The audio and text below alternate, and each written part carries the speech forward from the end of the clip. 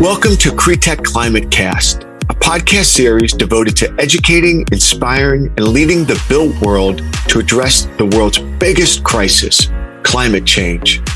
I'm your host, Michael Beckerman, CEO of Cretech Climate, the leading voice for the real estate industry's commitment to climate tech. Join me each week for 20 minutes as we connect with the world's leading real estate and tech innovators from VCs, real estate companies, academic, and nonprofit sectors. Thanks for tuning in, and I hope you enjoy the show.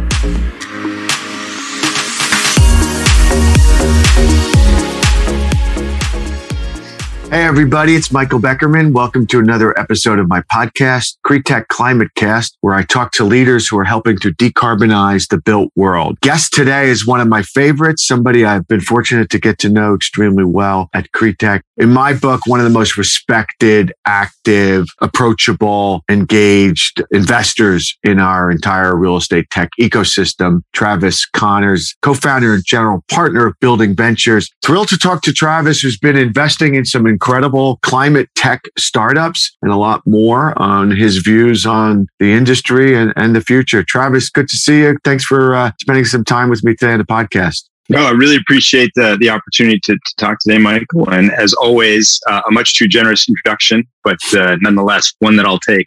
Well, let's introduce the audience, the few people who might not know Building Ventures. You know, when I think of Building Ventures, the audience will come to understand what I'm talking about when they hear you talk, because you're very modest, understated. The firm is not very aggressive in telling its story. It lets its portfolio and its accomplishments speak for itself. But introduce the audience to Building Ventures. And a lot of us always thought of you as very, very active, obviously, in the built world. Buildings, construction, know about Honest Buildings and a couple of the other great ones you've invested in. But also tell us about the sustainability, the climate tech practice as well. So why don't you tell us a little about the firm and some of the strategies today? Sure. So the origin story for Building Ventures really starts in 2006, which is when I met my co-investor, Jesse Devitt. We did a company together in early stage, what would now be called a smart cities company called Invista back then. Jesse had been investing in the AEC and design engineering space as a venture person for about 6 years at that point. Previously, he was an operator in the space. I was a generalist VC, early stage software. And that opened my eyes to just how backwards the world of construction and real estate were in their harnessing of innovation technology. And the idea there was to try and coordinate the work that happened in the roadway between municipalities and utilities to deliver, frankly, a better experience for the people who lived in those areas. 2008 hit. Company ran into a really difficult time. We lost the CEO. It was very challenged. Jess and I really kind of stepped in to figure out what to do with the business, ultimately split it into a couple of pieces, sold it off. It forged for the two of us a way that we think about practicing early stage venture capital. It also kicked off what was a 10-year discussion of when are these industries going to lean into the opportunity that's in front of them to really transform the way that they operate. About 2015, a couple things were coming to the fore that really were the impetus for us to create the firm. And it was one, the acknowledgement that we're going to have 2.5 billion people on the planet over the next 30 years. We're going to have to double the world's infrastructure, which meant creating 2.5 trillion square feet of space. Autodesk was one of our investors, said that was going to require building 13,000 buildings a day. And when you looked at the footprint in the US, you say we have 5.5 million commercial buildings, half of which are over 40 years old. So we have this perfect storm of need in how do we build better and faster, but at the same time, really challenged industries, construction and real estate, and operating differently. And then SoftBank came along and funded Katerra and WeWork kind of simultaneously and woke everybody up all at once to, oh my gosh, there might be a different delivery model out there. And so we went out and we started talking to people in the industry to really understand, were they ready? And out of that, Building Ventures was born. We harnessed a whole bunch of LPs from across architecture, engineering, construction, and real estate to back the first fund. We're now on our second fund. And the idea is really on how do we optimize the whole life cycle of the built environment, the way we design it, the way we build it, the way we operate it, ultimately how we experience it. So we're a little bit different from other prop tech firms in that we're not interested in the transactional side of the business, not because you can't build good things there, but iBuying and brokerage tools and lease management just doesn't fundamentally speak to this need that we see of how do we deliver a better built world for everybody, which is tagline and really the mission of the firm. And so the initial sort of focus has been on the AEC side, right? But you've also been very active on the climate side. So talk about sort of the premise of how you're approaching climate today, similar to the way you just did on the AEC side. So, we really think about the built environment as a system. And as a result of that, we need to think about how we optimize that life cycle of how we design, build, operate, experience. Climate is a really important, critical component through all of that, because fundamentally what's been missing is this feedback mechanism to know, are we actually improving every time that we do things? And so with this mission that we have of, are we delivering a better built world? We look at what are the components and try and backcast what a better built world looks like, and then what has to happen in order to deliver that. Right. So if you'd asked me 10 years ago as venture capitalist, would I ever make an investment in the HVAC space? I would have said that's crazy. Well, that's not a venture domain. But then when you look at the components, you see air conditioning today is about 20% of all the electricity consumption in buildings. You've got projections from the IAE that say that we're going to grow our consumption of air conditioning by 3.5-4 times over the next 30 years. It's the equivalent of 10 air conditioners being sold every second for the next 30 years. So we're going to have to deal with this because, we spend 90% of our time indoors. And so that led us first to an investment called 75F, which uses machine learning to optimize delivery of the air conditioning based on the systems that are there. And you say, all right, well, there's huge savings to be had. And there's a comfort level and enjoyment factor, better indoor air quality can be delivered. But as we started to peel back that onion, we then discovered a company called Enverid, which uses a technology to actually scrub pollutants and CO2 out of the air with their HVAC load reduction system. And this actually means you can consume less recirculation of air into the building. So instead of refreshing the air 12 times a day, maybe you can do it 2 or 3 times a day, which hugely cuts down on it. And then that led us to an investment in a company called AeroSeal, because we discovered that 15 to 30% of the air we condition gets lost in transmission along this ductwork. And so we're finding a better sealing technology, all of which means that we're delivering a better experience for the humans who occupy space while dramatically reducing the energy footprint of the building at the same time. None of those were what's good for the climate. They were all what's good for the building operation and the people inside it. And do they fit through this lens of, will that deliver a better experience for everyone in a better built world? And I've also talked to Kathy at Dandelion for the podcast, and Matt from Measurable, which I know are their investments in the Building Ventures portfolio. So, one of the things I've always been fascinated by with you and your colleagues is it's sort of like in venture, you hear that, oftentimes it's a spray and pray model where you just, 9 out of 10 are going to fail, and you make as many bets as you possibly can, knowing that, right? And I don't mean to imply that that's the entire market venture world, but the picks and the bets that Building Ventures has made to date, they just seem like they're really good companies. And I've followed them along the way, and they keep going and they keep growing. What is it that you're looking for? If I got a startup and I want to pitch Building Ventures on my climate tech solution, what's important to you that you're looking for to make an investment? So we have, like everybody else, some ideas and theses around how the world unfolds. But the real secret is it's about the people that you invest in, right? And so we're lucky to have this network of partners who come from the industry. Every day they're seeing offerings from new companies. We have a whole team dedicated to trying to have the widest aperture possible to be sifting through what does the innovation landscape look like. But really what we're looking for are those really exceptional individuals who are so dedicated to solving the problem that they're targeting that they're just going to be successful, right? They're the kinds of people who can will the future forward. I mean, you mentioned Kathy at Dandelion. So when we first met Kathy and James, the founders there, they had been working on how do we build kinetic nets that we can set up onto mountains to capture the energy of avalanches. Like just outlandish, crazy stuff. But fundamentally on this problem of we need to find new sources of energy, right? And when they cracked open all of the work that had been done in the past in geothermal, and how can we cost reduce that to make it approachable and make it consumable so that it was a better thing to do.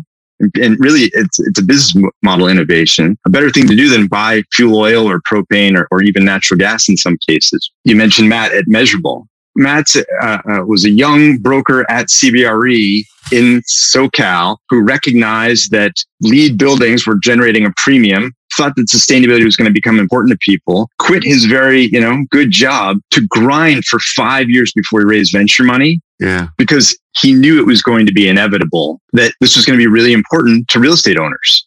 Right. And I think this will air after it, so I can break the news that will already be broken by then. But they just closed on a monster. They just closed on a monster Series C round last week. Yeah. And they have easily become the de facto standard for how do you do performance measurement for real estate assets. Yeah. Yeah. Incredible. Well, on the flip side, though, I know you were an early investor with Riggs and Honest Buildings, and great exit, great company, sold to Procore and scaling that platform. That was a long journey, right? It's tough to get scale in the built world. So do you have, concern about how long it's going to take to get scale in the climate tech world? Or is there a way that you think some of the bets that you're making, the companies you're investing in will get scale? What gives you the confidence that you'll be able to get some scale here?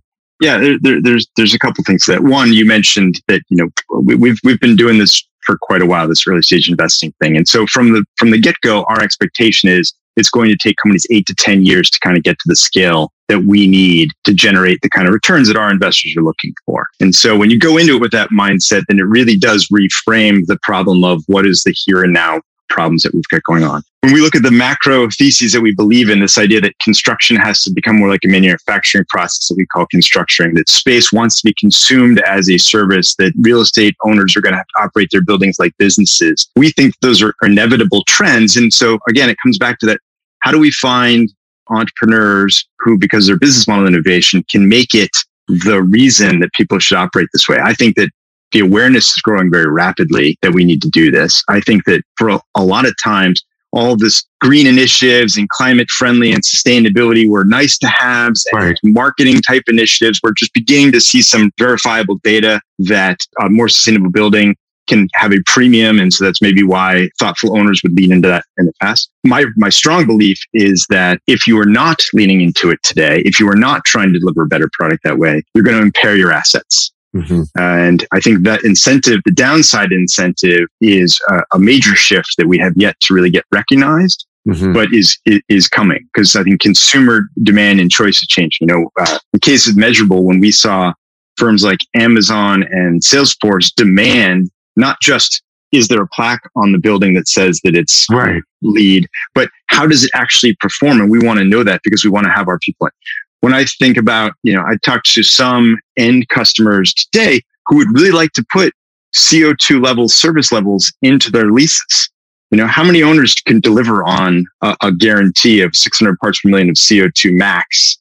If they needed to, what would the impact be? And I think that if that's the kind of thing that ends up in leases for high-end customers, then you're going to have a redefinition of what's Class A, what's Class B. You could destroy an awful lot of value really fast, right? And so those are the kind of incentives that the market needs to be looking at, saying, how do I get ahead of all of this? Because that's the end user occupant of space is the one that's going to put the demands on them.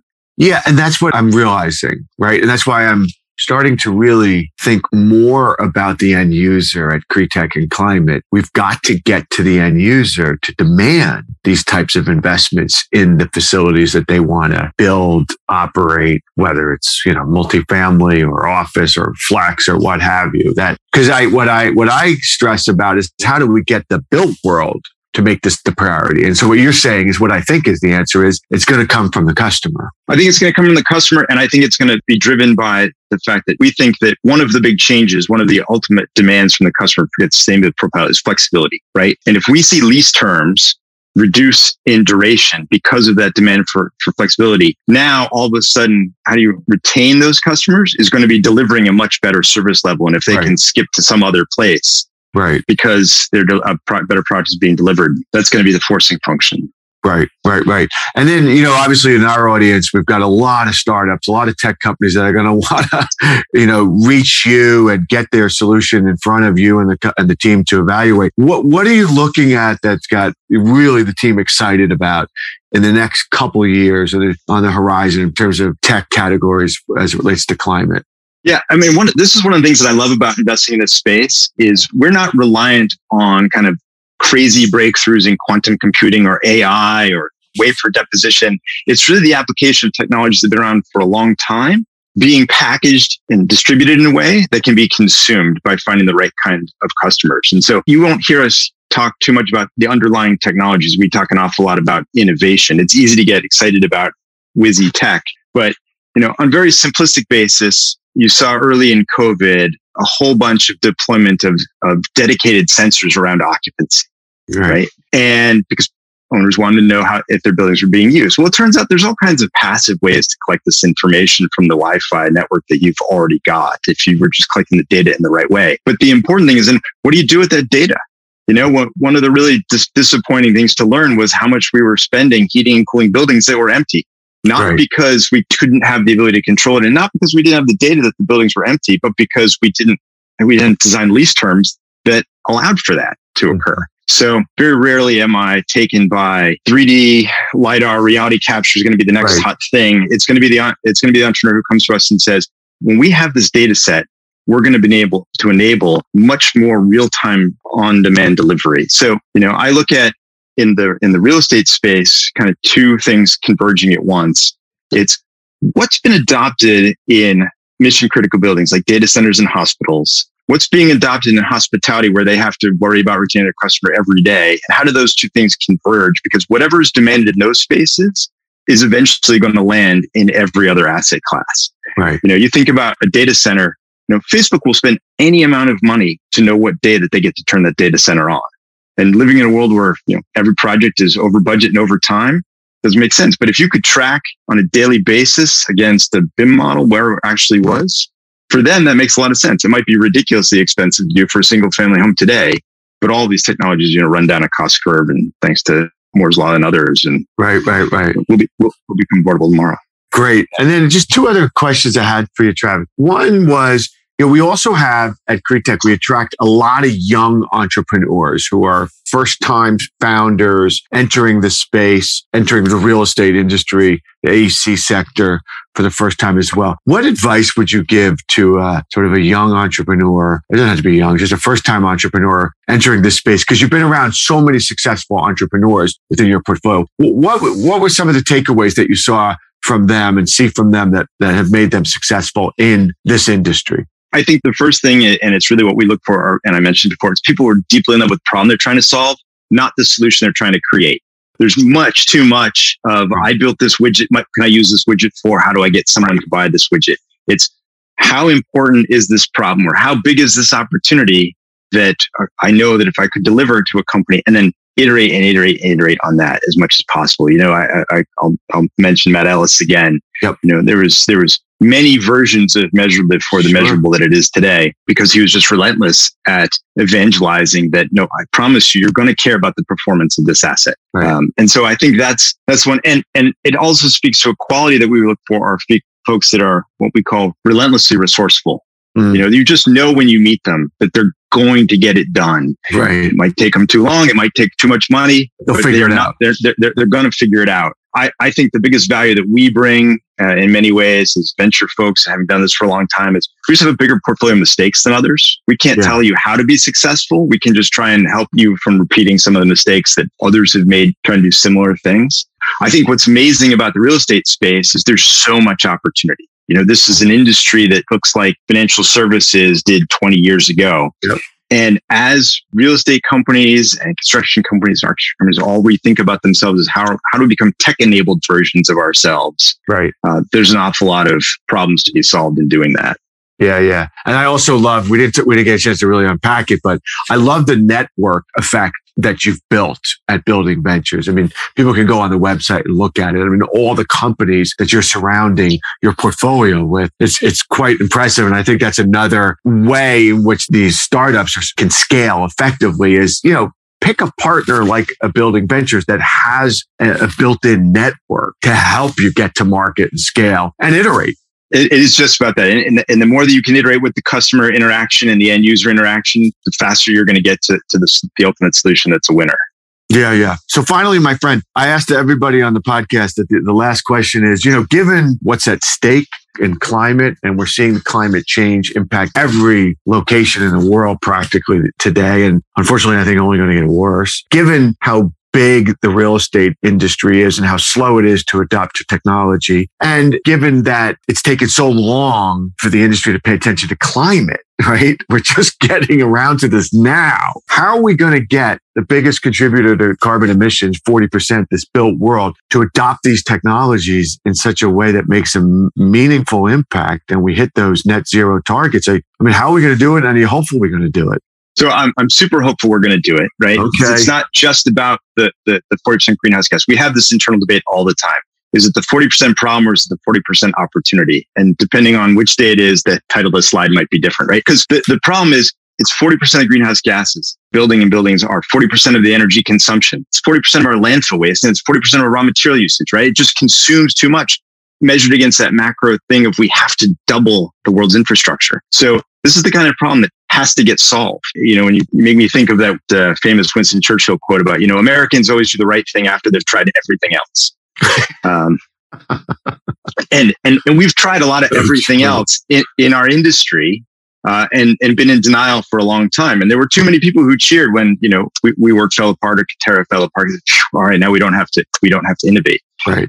But we are going to prioritize how we deliver buildings. We're going to do it in a way where we pay attention to the embodied carbon that is inside them. We're going to operate them more effectively and efficiently because customers are going to want it. Regulators are going to demand it. I mean, I've been a student of innovation and how this driven markets for the past 25 years. And there's kind of 4 things that can create massive change. It can be that a new technology is brought to the bear. There can be widespread adoption of a platform that enables new business models to happen. Certainly regulation is a great forcing function. But the most powerful one is the belief system. Mm-hmm. And that when people believe that they need to do something differently, they suddenly will. When we were out trying to raise the first fund and we were talking to all these firms, there was certainly a split between the people who said, yeah, the industry's under a lot of pressure and hopefully I'll retire and be done with it before I have to do anything. But then we talked to all these sort of multi-generational firms who said, no, I'm the 3rd, I'm the 4th, I'm the 5th generation owner of this real estate empire, of this construction company. I'm a steward of this business for my family. I want to do the right thing for the generations who are coming along. And you talk to those people, they said they're the ones who are hungry for feed us how we're going to get this opportunity. And then you've got McKinsey out there doing research that says there's a $250 billion profit opportunity for those firms that lean into using tech to improve their margins. It's for their own selfish interest. And as I said, on the real estate side, I think there's going to be a real penalty to be paid if they're not paying attention to what end customers are going to want. You know, COVID taught us all to question, what do I need this space for? Yeah. I really like the way that Google framed it when it said, we want you to work from wherever it's best for you to work and be most productive. So that's incumbent upon providers of space to make it the best space for whatever the use case is. So I see this, you know, all these technologies, some of them have been around for a long time, AeroSeal, Dandelion, geothermal. They're now being harnessed in new ways that just require some really driven, thoughtful people. And the more money that piles into the space only encourages more entrepreneurs to start more businesses. Right. Well, Travis Connors, co-founder, general partner, Building Ventures. My friend, thank you for your inspiration, your passion, your commitment, and your money. Investing in the space, because it's, again, I've said this so many times, it's obvious, without venture and without intelligent venture and investment, none of this is going to be possible, because those entrepreneurs need somebody like you and your team to believe in them, their dreams, their aspirations. And that's how we're going to tackle this with your support and your peers. So thank you for your time, my friend, and keep doing what you're doing. It's making a big, big impact in the marketplace. Thank you. Appreciate the opportunity and really appreciate all your evangelism and your trumpeting the need, even if we don't like to talk about ourselves, for everybody to be working in this. I do find you. I hound you. I'm like, Travis, let's go. Tell people what you're doing. Come on. And you love it. And I appreciate it, my friend. Thanks so much for the time. Right. Yeah, my pleasure. Thanks. If you want to hear more about top industry trends, please hit subscribe and join us on this journey to reimagine real estate. If you've enjoyed listening to this week's episode, please be sure to give us a 5-star rating and share this podcast with your friends and colleagues. To stay up to date on leading climate tech trends and topics, join the CRETech Climate community by clicking the link in our bio. Thanks for tuning in, and we look forward to having you join us next week.